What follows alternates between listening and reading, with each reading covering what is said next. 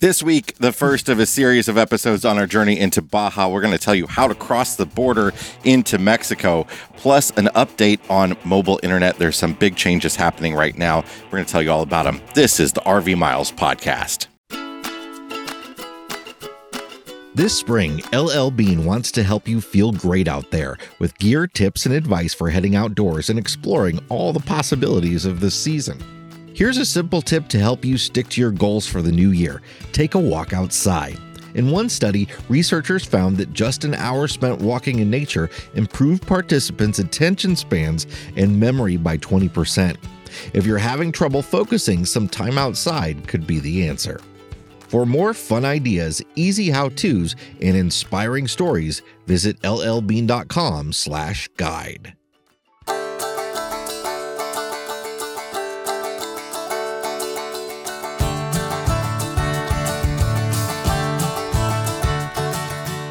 Welcome to episode number 268 of RV Miles. I'm Jason. And I'm Abby, and we are two full-time travelers who, along with our three boys, have been crisscrossing North America on one epic road trip since 2016.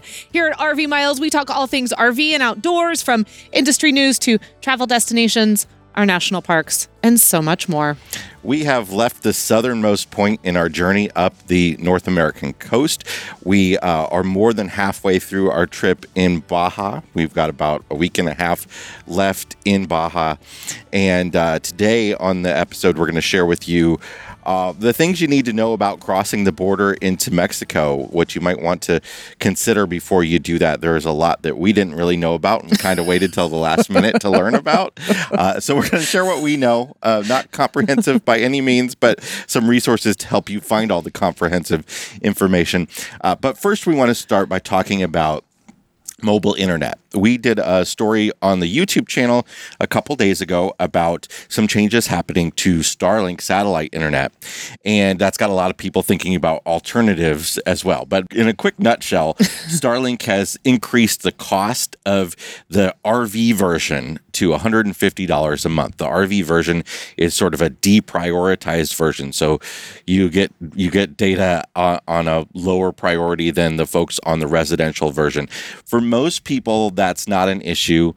We have run into some deprioritization issues on the East Coast in sort of mildly populated areas. But for the most part, Starlink works pretty well everywhere that you have access to the sky, and we've had pretty good success with it. The other big piece of that news is that Starlink has removed portability, which was what they allowed residential users to pay a little bit extra for to move their residential dish around the country. Apparently, they're allowing those that already have portability to keep it, but anybody new or hasn't enabled it yet is not going to get to keep it. And that's a problem for a lot of RVers who live in a home and they travel for a couple months out of the year. What a lot of them were doing was turning portability on when they began to travel for the season. So say you travel in the summer, you might have portability turned off right now, and those people are not allowed to turn it back on. They're going to have to convert to the RV service. So that's unfortunate. However, we still think Starlink is sort of the best thing out there for folks like us that need a lot of data and need it everywhere, right? Oh, absolutely. In fact, I was just a few minutes ago answering a question in the RV Miles Facebook group from a friend of the show, Emily, and also who is a moderator in the group and who volunteers her time there so kindly. And she was asking, she has a potential for a state park gig, and she was asking about, hey, talk to me about portable internet, but don't talk to me about Starlink. And my first thought was, okay, well, you've got this gig in a state park. My first thought was, well, Starlink. But then I thought, okay, well, now you have to go through and you have to look. I'm going to the state park. What's the best there? Is it Verizon? Is it AT&T? Is it T-Mobile? What is strongest? And then you have to go through and go, okay, so it's Verizon. So what are my options then with Verizon in order to have the service that I need while I'm there doing, either there for a week or 2 weeks or 3 months doing a work camping gig? And what do I need it for? Do I need it for work? Do I need it for school? Am I just looking to stream and check my email and kind of keep connected with people? Okay, you have to answer all of those things. Now, for me, if I was doing this, and we need work, and we need school, and we need to be able to upload and download, and we need to be able to have conversations over Zoom, and the kids need to be able to get into OutSchool and all of these things. 100% Starlink. Yeah. I can't imagine at this point. Now, again, you could be like, well, Verizon is, it's just top at the state park. Great. You can begin to look at those options then. But when we started pricing some of this out, because we spent some time this morning as well, going and looking at some of the other options that are out there that are really driving it home. They all are very excited about this Starlink announcement. So we're starting to get a lot, you might be seeing it too, a lot of ads in your news feed for internet alternatives for nomads. It did not at all shake out to be much different than Starlink. The pricing on a lot of those mobile plans has really come up. And it is important to sort of look where you're going and what you're doing and see what option is best, or to have multiple options. We carry 3 cellular carriers with Yes. us. We have Verizon phones, and we have unlimited hotspots from AT&T and T-Mobile. And Starlink isn't going to work everywhere. No. So if you're work camping at a state park that, for instance, is heavily treed, you're not going to be able to get access to the northern sky that Starlink needs in order to work. So there are considerations like that. Mm-hmm. But I think it's real important, though, for people to understand that a lot of these services that are advertising out there, that they have an internet hotspot that is for travelers, that every single one of them is just a repackaged cellular plan, right? So you're going to get AT&T, T-Mobile, Verizon, and there's no magic sauce that makes them better than the cellular networks already are, except for the fact that they are, most of them, repackaging unlimited plans that are available or were available that they bought, that are grandfathered, often iPad plans that may or may not be against the terms of service of that cellular provider. So often we talk to people that are on with one of these companies, and they'll say, my internet stopped working and the provider had to send me a new SIM card. It wasn't that your SIM card stopped working because it was broken. It was that the original carrier, AT&T usually, because AT&T is very much against this, AT&T found out that it was being repurposed and cut it off. Yeah. So they send you a new one. So if you go with one of these companies, it can be a good option. It can be one of your only options for unlimited internet if you're not going with Starlink, or if you want to have a Starlink alternative. I think it is important for people who travel a lot to have options. Yeah. You want somebody with good customer service, and you want somebody that you can leave.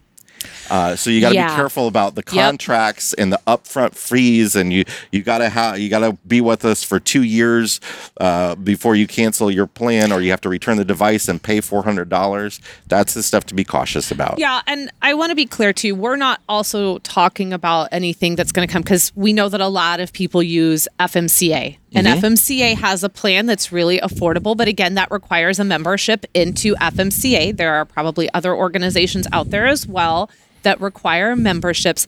So those are a different and a separate conversation. When we're talking about these bigger, anyone can join, and they have things listed as memberships, do understand that unlike an FMCA where you're paying for a membership where there are also all these other perks that are all encompassing as an RVer, you are just paying for what they claim to be their administrative fees, for the support they're going to offer you, etc.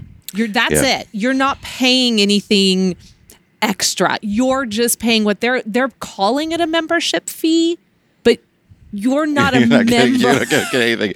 Now, you're not a member of anything. We have recommended in the past, though, a company called Travel Data, and we still travel with a they call it their Magenta plan, which means it's on T-Mobile, but they don't say that.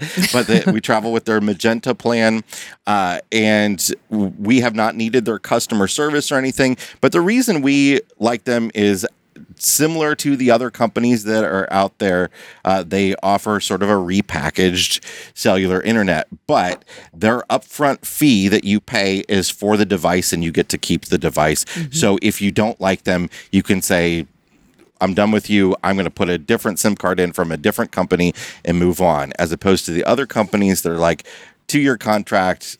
But you still also have a $400 upfront fee. So travel data is decent. Another option is T-Mobile, their home internet plan. They now allow you to actually move that around the country, and it's $50 a month. So it's hard to beat that, to be honest.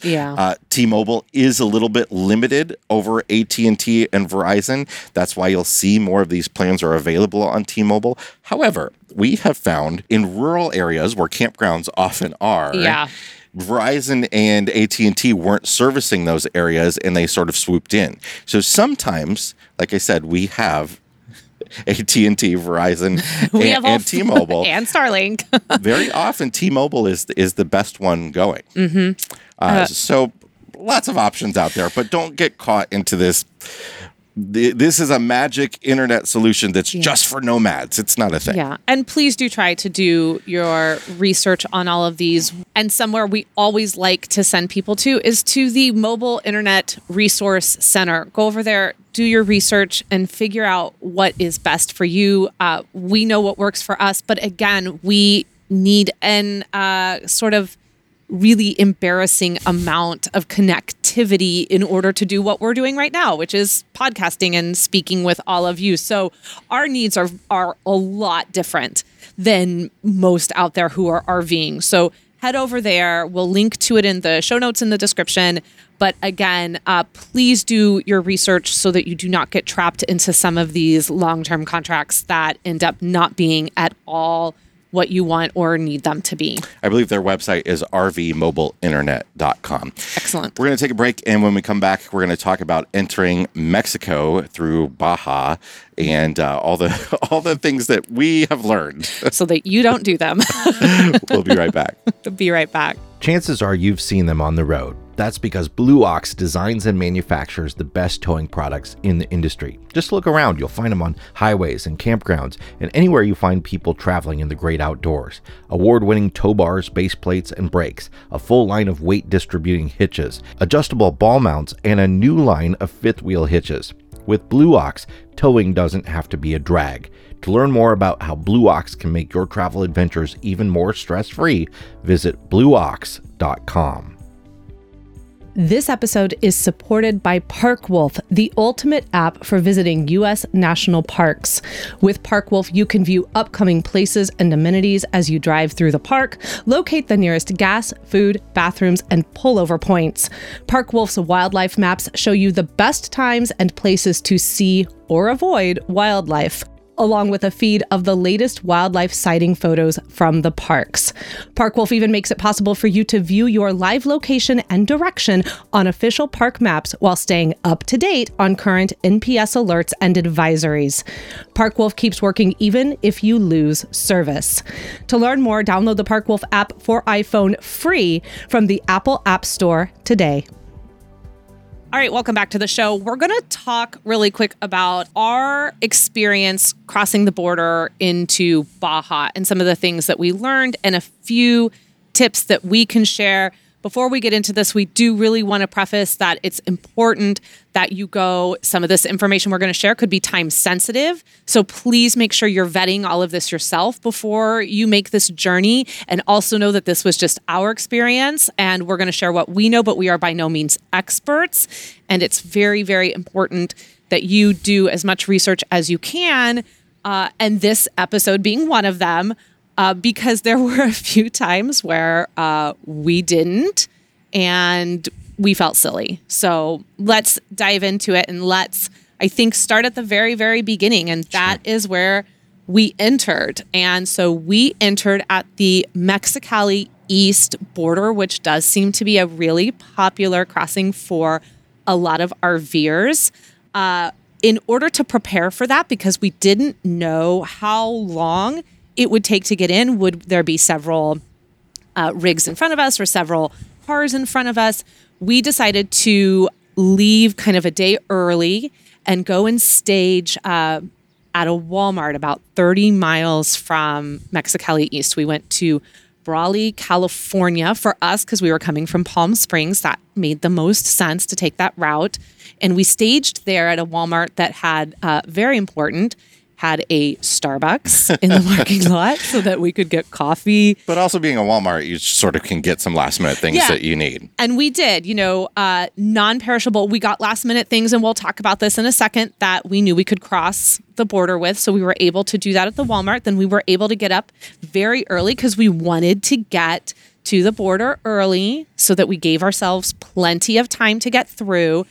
So it was nice to have that Starbucks, go over there, get the coffee and get going.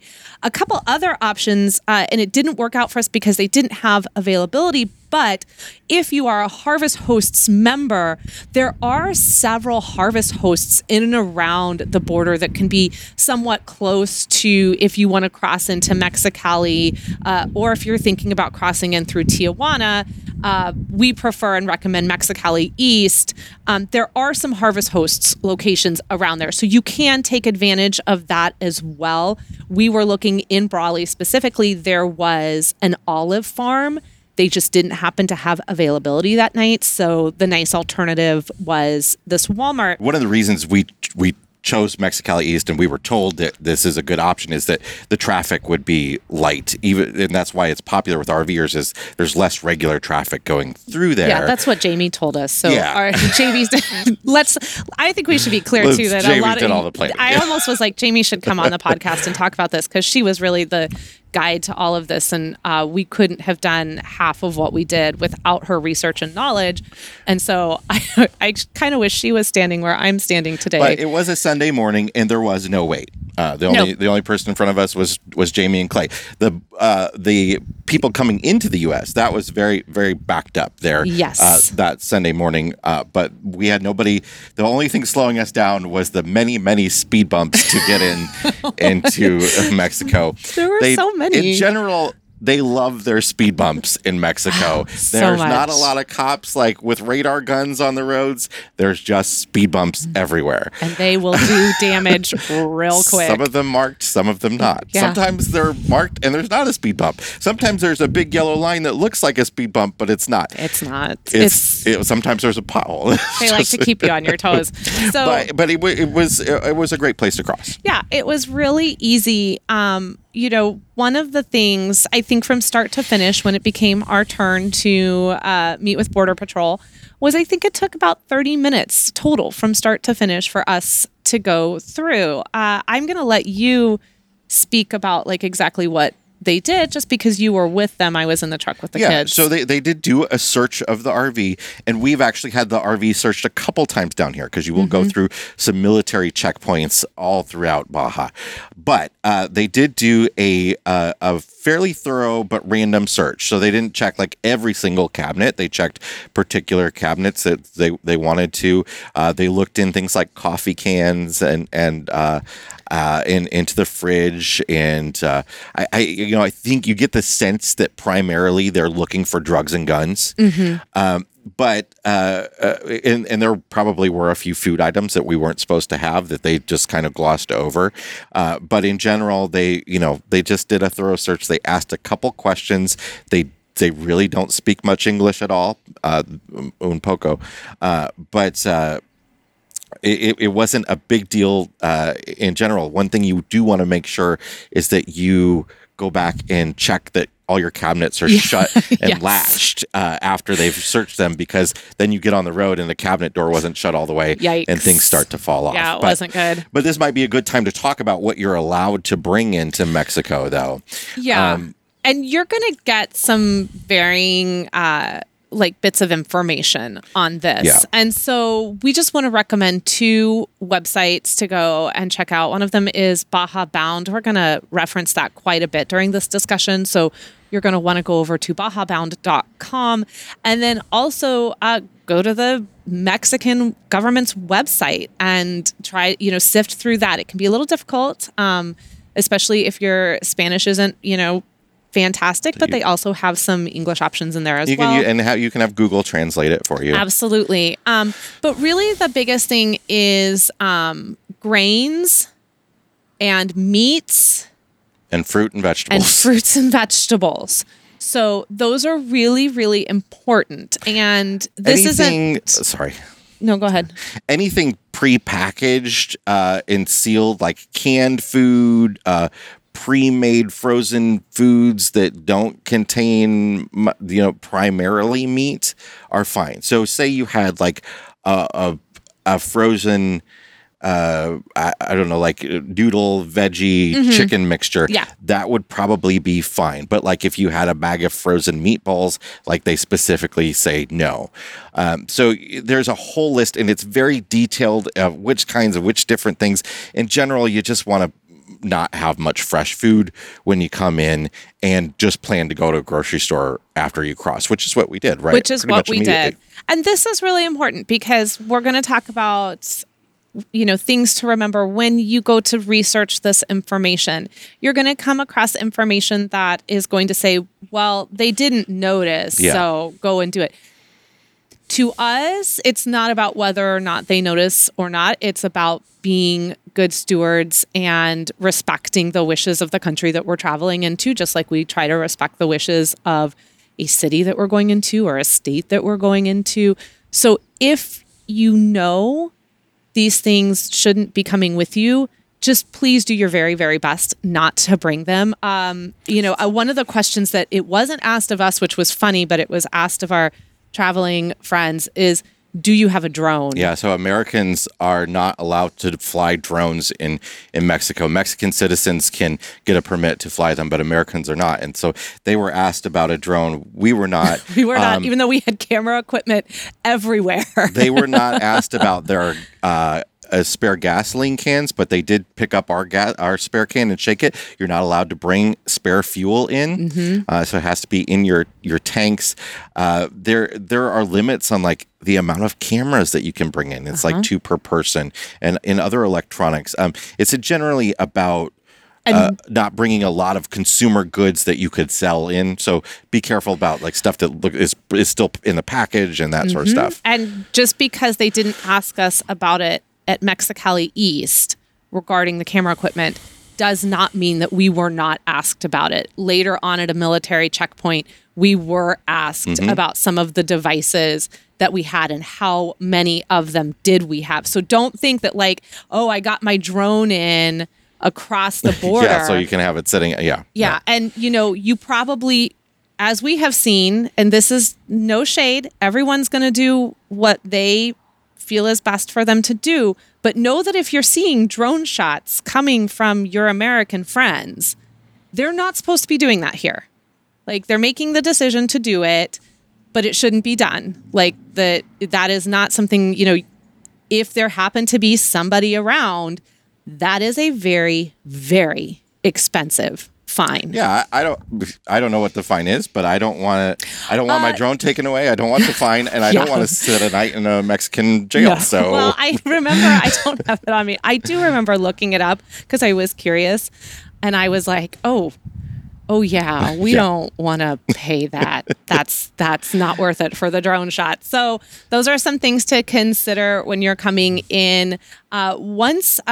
Two things that you can do ahead of time, that you need to do ahead of time. We did do one of them ahead of time, about 16 hours before we needed to leave. The other one we did when we crossed, is you are going to want some form of insurance. Okay, so you need to have insurance to cross into Mexico. The insurance that you carry for your rig and your trailer in the States is not going to suffice. You are going to need some form of insurance. Now, the cost of that is where Baja gets tricky. Yeah, it cost us about $1,100 for a month. It's actually, the insurance we got is actually good for a year. But after so many days, it's just cheaper to get the year insurance. But it is one of the things that is not cheaper in Mexico. And you can go through, like, we have Progressive for the RV and the truck, and you can go through Progressive's website, but it still spits you out to another company. Yeah. So you really do need a company that that is specifically set up for this. And we used Baja Bound, which is a great website with a lot of resources, but it's also a place that you can get insurance. And it does include some additional things like emergency evacuation stuff, but vehicle insurance is very, very serious in Mexico. You do not want to be caught without having vehicle insurance down here. Or you could spend a night in one of those Mexican jails. Yes. You don't want to do that. It's very the laws are even more strict than in the States, and you want to have good insurance. So we're told by many people, don't just get the liability. Make sure you get the full coverage, and full coverage that pays American labor rates. So obviously, if you have damage done to your RV and you want to have it fixed, you're probably going to have it fixed once you get back into the U.S. Or your truck or your motorhome, whatever. You don't want it to just pay the Mexican labor rates, but also in Mexico, if you hit somebody and you disable them, you're responsible, or your insurance is, for like many, many years of their of what they would have made working in the labor market, right? So you want to have your insurance covering that. You don't want to be paying that yourself, obviously. Yeah, and the cost of your insurance will vary depending on the type of rig you have and Value of it. the value of it, and the value of your truck or your tow vehicle that you're bringing into the country. All of that is going to vary. Again, we took the max of the max. We're not here to play around with anything. We wanted to make sure that we were totally covered and that this didn't turn into an adventure that would be real sad real quick.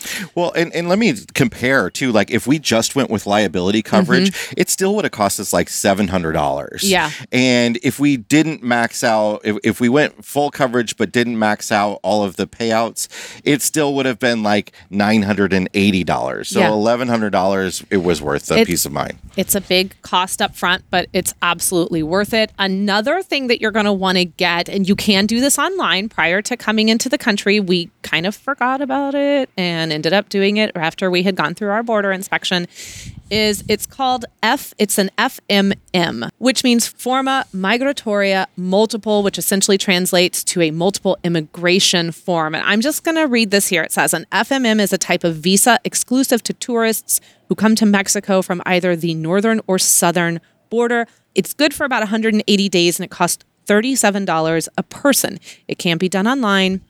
However, like I said, we kind of forgot about it, so we ended up having to do ours during our border crossing. And it cost about $37 for each one of us. It was pretty quick and easy. Jason went in and did it, filled it all out for you need your passport. Obviously, we should state that. Don't come here if you don't have a passport. You're not going to get in. You need to have a passport. Passport or a passport card. You can use the passport card. It's the only reason to get the passport card is it's a little cheaper. Children can technically cross with their parents with just a birth certificate. Yes, they can. But it's easier if you just have the passport. It is important, too, to also know if you are crossing the border with your kids and both parents aren't there, you need to have a letter from the other parent allowing that crossing. Yeah. Because, say you're divorced or for whatever reason, one parent just isn't coming along, they won't let you in if you don't have proof that the other parent is allowing you to cross the border. But they didn't actually look at our passports until we went into the office to fill out the FMM. So after they did the walkthrough and inspection, they had us pull off to a side area, and then you walk up and go into the office, and a very grumpy lady spent some time filling out these forms with us. They're very short forms. She did not want to be at work on that Sunday morning. The form wants to know where you're going and how long you're going to be in the country, and that's pretty much it. And the names of the individual people, and you take the stub from that form, tuck it in your passport, and keep it in your passport at all times. If you're towing an RV with a truck, and you're going to have the truck separate from the RV, often just keep your passports in your truck. You just want to make sure you always have your passports there and ready with you. Yeah. So that was our experience crossing in. Afterwards, we went into Mexicali. We went to a supermercado. We got some groceries. We got some pesos. And then we were on our way. We want to end this with a few tips, a few suggestions, especially when it comes to the border crossing and to military checkpoints. These were things that were shared with us, passed down from us, from others who have been coming down to Baja for years. So we appreciated kind of this little insider's knowledge, I guess. And two of the big things, or three of the big things really that were shared with us is if you don't speak fluent Spanish, don't try. Just speak English with the border with crossing the border crossing guards, with the border crossing with other guards. people, And when you can meet, try. and when you meet the National Guard, when you come to the military checkpoints, don't try to speak Spanish if you are not fluent in it. If you are wearing your sunglasses, take your sunglasses off. Just let them be able to see your eyes and talk to you, and turn down any music you have going on in your car at that time, or maybe the RV Miles podcast, or whatever that may be. And just give them your full attention, give them your respect, and everything is super chill. And it has been really super chill. Don't have your GoPros or cameras pointed at them. Do not film them. It's I think for a lot of Americans, when in America, obviously we have our rights to do what we're allowed to do. Like you certainly might have a camera on an officer at a border crossing in the U.S. if you're a U.S. citizen. But once you cross into another country, you're a guest in that country, and I think it's really important for you to just be respectful, and also it's probably a smart thing to do. Yeah, it's not worth the content. Yeah. You won't see any content from us that features us actively in the middle of a military checkpoint or during our border crossings. A few other things too. Once you actually cross in, have a couple of stops planned for the night in different locations along the route that you're headed, because you don't know how long it could take. For us, it was really quick. We were in, I think we were done and on the road by 9 a.m. over to the grocery store, boom, on the road. Of course, we ended up getting a flat tire that day, so that actually slowed down our progress. But do have a few places in mind that you can stop at should you take longer, or just you want to stop and off at a pull off and have some lunch or whatever that be, because it's really important too. And this was also shared with us. There's absolutely no need, and you should not drive at night.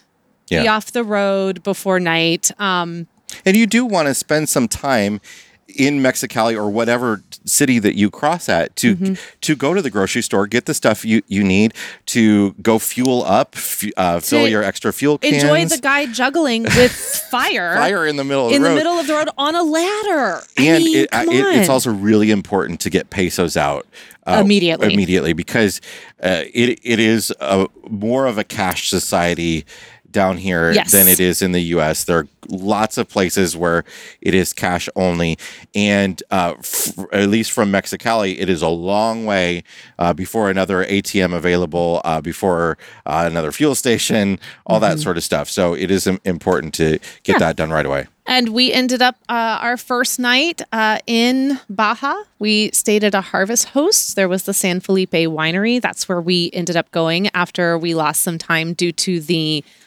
flat tire that we experienced. But that was a really lovely introduction to Baja. We met some wonderful people at that winery that are running it that we were able to chat with and just enjoy an evening of Italian food. In Mexico. That felt really on brand for us. So, all right, that is it. That is just a little snippet of actually what was really the first 48 hours of us experiencing and getting into Baja. If you have any questions for us, or you have some tips that you would like to share, of course, we would love to hear them. You can leave them if you're watching this on YouTube. Please leave them down in the comment section. If you're listening to this and you are a member of the RV Miles Facebook group, and hopefully you are, please go over there and share your thoughts with us, because we would absolutely love to hear what you have to say. All right, we're going to take a break, and when we come back, we'll have our Fresh Tank, Black Tank segment. Be right back. On every road trip, there are moments you wish could last forever. Your kids running into the ocean for the first time, that perfect campsite with views that amaze and surprise, a hike through Sarah's Crack, moments you spend time planning and you wish would never end. But like all good adventures, they do. But you know what doesn't have to end?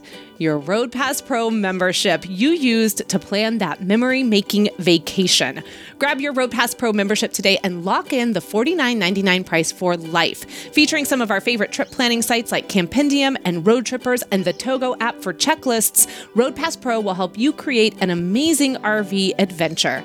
Save $10 off your first year with code RVMiles10X and lock in the renewal rate of $49.99 for life. Road Pass Pro is going up in the new year, so if you've been on the fence, now is the time to join and save. Just click the link in the description and use code RVMiles10X to save $10 off your first year of Road Pass Pro. There are dozens of RV tank treatments on the market, but what do they actually do other than just cover up the smell? Our friend Matt from Matt's RV Reviews on YouTube tested them all and wasn't happy, so he worked with the folks at Century Chemical to make his new awesome black tank treatment. It's called Liquefied RV Toilet Treatment, and it's the newest and best black tank chemical in the RV industry. It's called Liquefied because they use a special blend of enzymes that will break down your waste and toilet paper while it sits in your black tank for easy dumping, and all you notice is a soft scent of orange. You can get Liquefied RV Toilet Treatment exclusively on Amazon, and if you're a fan of Matt's RV Reviews on YouTube, he only asks that you think of him, whether you're on the plastic or the porcelain. Again, it's Liquefied RV Black Tank Treatment. Learn more at liquefiedrv.com. We're back, and it is time to check the level of our tanks. Jason, what is in your black tank this week? A dog stole my sandal. One of the things that Like that is nicest dog ever. It is the nicest dog ever. But one of the things that you will experience in Baja is that there are stray dogs everywhere.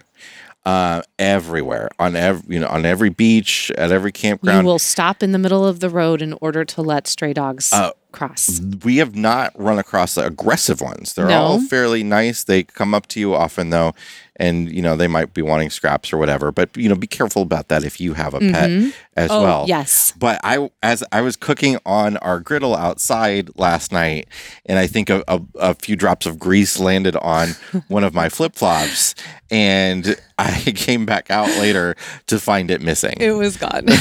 Jamie and Clay found it this morning Yes. on their morning walk, and it doesn't look so hot. It doesn't really look Yeah. like it survived the evening, as I'm not sure you'll be wearing that. All right, what is in your fresh tank this week? My fresh tank is, so you mentioned the flat tire, and I think that was my black tank last week or the week before, something like that.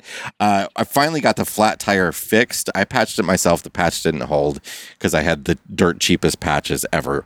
Anyway, the patch didn't hold. I should say the plug didn't hold. I plugged it myself. So I went to get a plug and patch done, which is a sort of more a permanent repair. And there are tire shops everywhere in a town. Like, if there's lots of distances without towns here, but where there are towns, there are lots of tire shops. So we're in Ciudad Constitucion here, and you can throw a stone and it'll hit a tire shop. Yeah.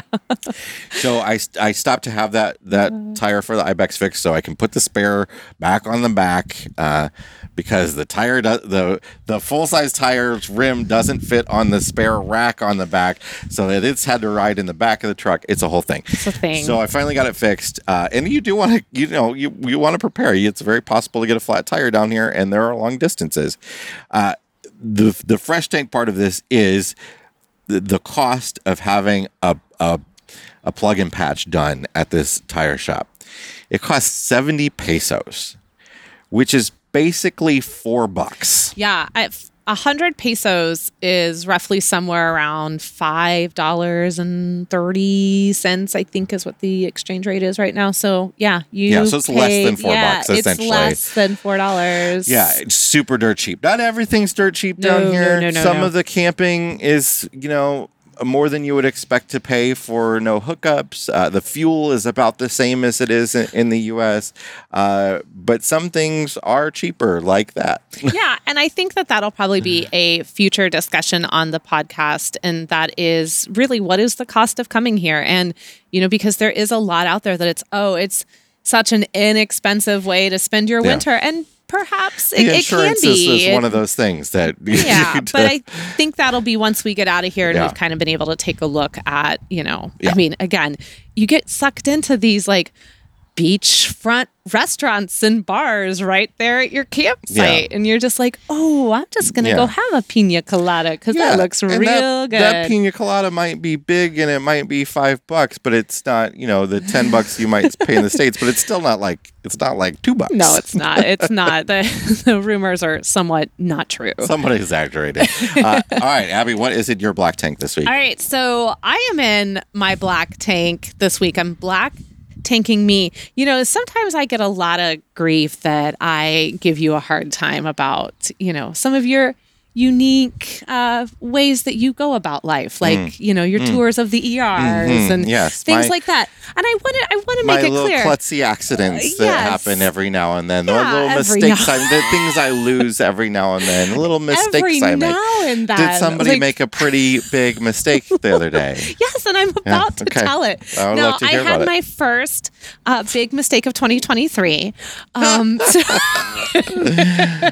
So the other morning, I get up. I've had two really silly things I've done recently. I get up and I'm like, oh, I'm gonna make some coffee because I make the coffee in the morning. Jason makes smoothies. So I'm gonna make some coffee and I'm gonna use our brew track, the base camp, or not the base camp one, but their smaller, more portable backpacking one, which has its French press. And y'all have probably seen our brew tracks before, but we'll link to this particular one in the show notes. And the base of it can screw off, right? So you plunge it down just like you would a normal French press. But when you go to clean it, you screw the base off and it's a little bit easier to clean. So I had cleaned all of that the night before, and I go and I'm making the coffee and the kettle starts to boil and I've put my coffee into the brew track and I start pouring the water in about halfway in, and I realize as it's sitting there on the counter and I'm pouring water into it, I realize that I have not screwed the base onto this. So I am essentially pouring scalding hot water onto coffee grounds that are sitting on my counter, being somewhat contained by the main body of this brew truck. Just a cylinder with an It's big just opening. just a cylinder. Opening Just, on our no big counter. deal. It's Yeah. fine. It's fine. So I'm sitting there and I start going, oh my God. I'm just like, oh my God. Oh my God. Oh, and Jason's like, what? Because he's in bed. And he comes over and And I'm this like, is what happens when Abby's like, when something like this is going on, and Abby's like, "Oh my God, what do I do? can't What do I have do?" words. When, I don't when have I words. say what, she doesn't respond. She There's just keeps saying, "Oh my there's God, no oh my God." words. I need you to use your eyes and look at what's happening to me in that moment. And I'm like, there's no base. So he comes over out of bed and we're sitting there and I'm trying at this point, if you're watching, you can see as I'm trying to do my motions here. I'm trying with paper towels to sort of like contain what's seeping. And I'm thinking, I don't know what to do. There's too big of a lip to push this towards the sink. What am I going to do? And Jason's like, grab a bowl. So, and we're going to push it the other way towards the end of the counter Yeah. and we're going to let all the water and the coffee splash down into this bowl. Well, I grabbed it wouldn't have mattered anyway, but I did grab just a cereal bowl. Yeah, And- like a mixing bowl would have been a little more Maybe. useful. Yeah. So I put the cereal bowl and I'm holding it and I'm like, okay, go. It's like, it's not even 7 a.m. at this point. He slides it towards me. It all splashes down, scalding hot water, splashes up out of the bowl all over me. Oh, hi, doggy. Don't eat our camera equipment. Come over here, please. Hi, puppy. Splashes all, sorry, the dog is here. Hot water all over my hand. I drop the bowl of hot water and coffee grounds splays everywhere onto the cabinet. I had the cabinet door open. That's where all the cups and plates are. It goes all in there. It goes everywhere. It was such a mess and I had such a burn on my hand and I felt so silly because it was just, I was so lost in thought on something else as I was making coffee. I wasn't paying attention. That was the first one. A few days ago, Henry just wants a pizza so bad. And for whatever strange reason, we can't use the convection microwave in here when we're not hooked up. There's a good reason is that they don't want I know, people but- with just a basic battery destroying your battery. But like you have this 2,000 watt inverter and it's whatever. So he desperately wanted this little frozen pizza that we had, and I thought, okay, I'm gonna see if I can do this in a pan. I've already figured out how to do the frozen chicken nuggets, a few other things. I'm gonna figure out how to make a pizza on the stove in the pan. So I put it in a pan, and I'm like, but you know what? I really need to cover it because it does need to steam a little bit in order to cook the top. I'm like talking. I think you're outside. I'm talking to y'all out there, and I'm like, oh, here's our plastic chopping block. Okay, I'm gonna just plop that down on top of the skillet while this is cooking. That's great. It'll create a steam. And I'm doing my thing, and all of a sudden I'm like, what is that smell? And then I was like, oh my gosh, I put a plastic chopping block on top of a hot skillet, and I grab it, and it's like, it has melted so much that it had made like a perfect ring, and it just was stringy rubber like coming off of the skillet, like just, and I just was like, what am I do? Like, I shouldn't be allowed to do anything right now. Not to get you off the hook, but I think a lot of people have a story about ditching their plastic or PVC chopping block in their oven and preheating the oven with it in there or something like that. But and this was such a, I just thought, I need something, and we don't have any lids for these. I need something. And I just grabbed that and I plunked it down there. And thankfully the skillet cleaned up fine, because once it cooled, that rubber, that PVC just like hardened, and I was able to just peel it right off. But so Black Tank, to me, for whatever reason, I've been really super distracted over the last week with just a lot of things on my mind, and that is keeping me from making good decisions in the kitchen. All right. What's in your fresh tank? My fresh tank, just really quick, goes to the tortillas in Baja. Oof. Whole girl gave up gluten. Like, I stopped being gluten-free just so I could eat these tortillas, because they are, I can't describe them, but we will be buying copious amounts of them in hopes, I got to check, hopefully we can take them back across the border. They're unlike anything you're going to get at the grocery store in the States. Okay. Like, you're just going to have to accept they're like slightly undercooked compared to what we would have in the States. They're like, it's almost like they're half cooked, but they're also not going to be that fluffy. I think sometimes some, especially name brand, national brand tortillas, their names are escaping me, almost don't necessarily take on a bread-like texture, but they're just like really super soft and like a billowy cloud. Yeah. It doesn't really.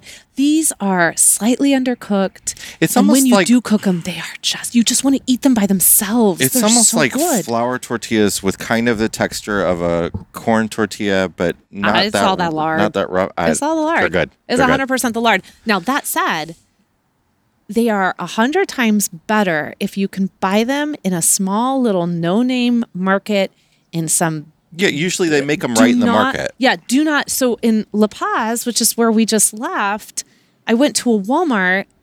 Don't go anywhere where they're like catering to the American buyer. Like, go buy your tortillas from like a legit little market, or even better, just like right off the side of the road, because I'm telling you, I'm going to eat some when I go in after we're done filming this. I already know what I'm having for lunch today. Quesadilla, tortillas. All right, that's it for this week's episode of the RV Miles podcast. Yes, it is. And hey, if you are enjoying this and you are excited for Baja to Alaska and you would like to help support this small business, please consider becoming a Mile Marker member. You can do that on Facebook, Instagram, or YouTube, all of which will be linked in the show notes or in the description for this video. It's $4.99 a month to support RV Miles, and your support really does go towards not just, Jason and I buying coffee or whatever. It goes back into RV Miles. We hire staff. We enhance the content we're creating. We make new content. We're improving our website. All of these things in hopes of keeping you, the RV enthusiasts, informed and hopefully as well entertained. So if you are wanting to become a Mile Marker member, one of the ways we say thank you to those who are members is by going live with all of you once a month for a very fun hour-long Q&A, which in March will be the first Monday of every month, and that will take place back in the States, we'll be in San Diego at a very posh RV resort, getting all of the amenities after 5 weeks of a lot of boondocking. So if you would like to become a Mile Marker member and support our small business, we thank you. And of course, we thank you just for being here and believing in RV Miles and making this possible for us.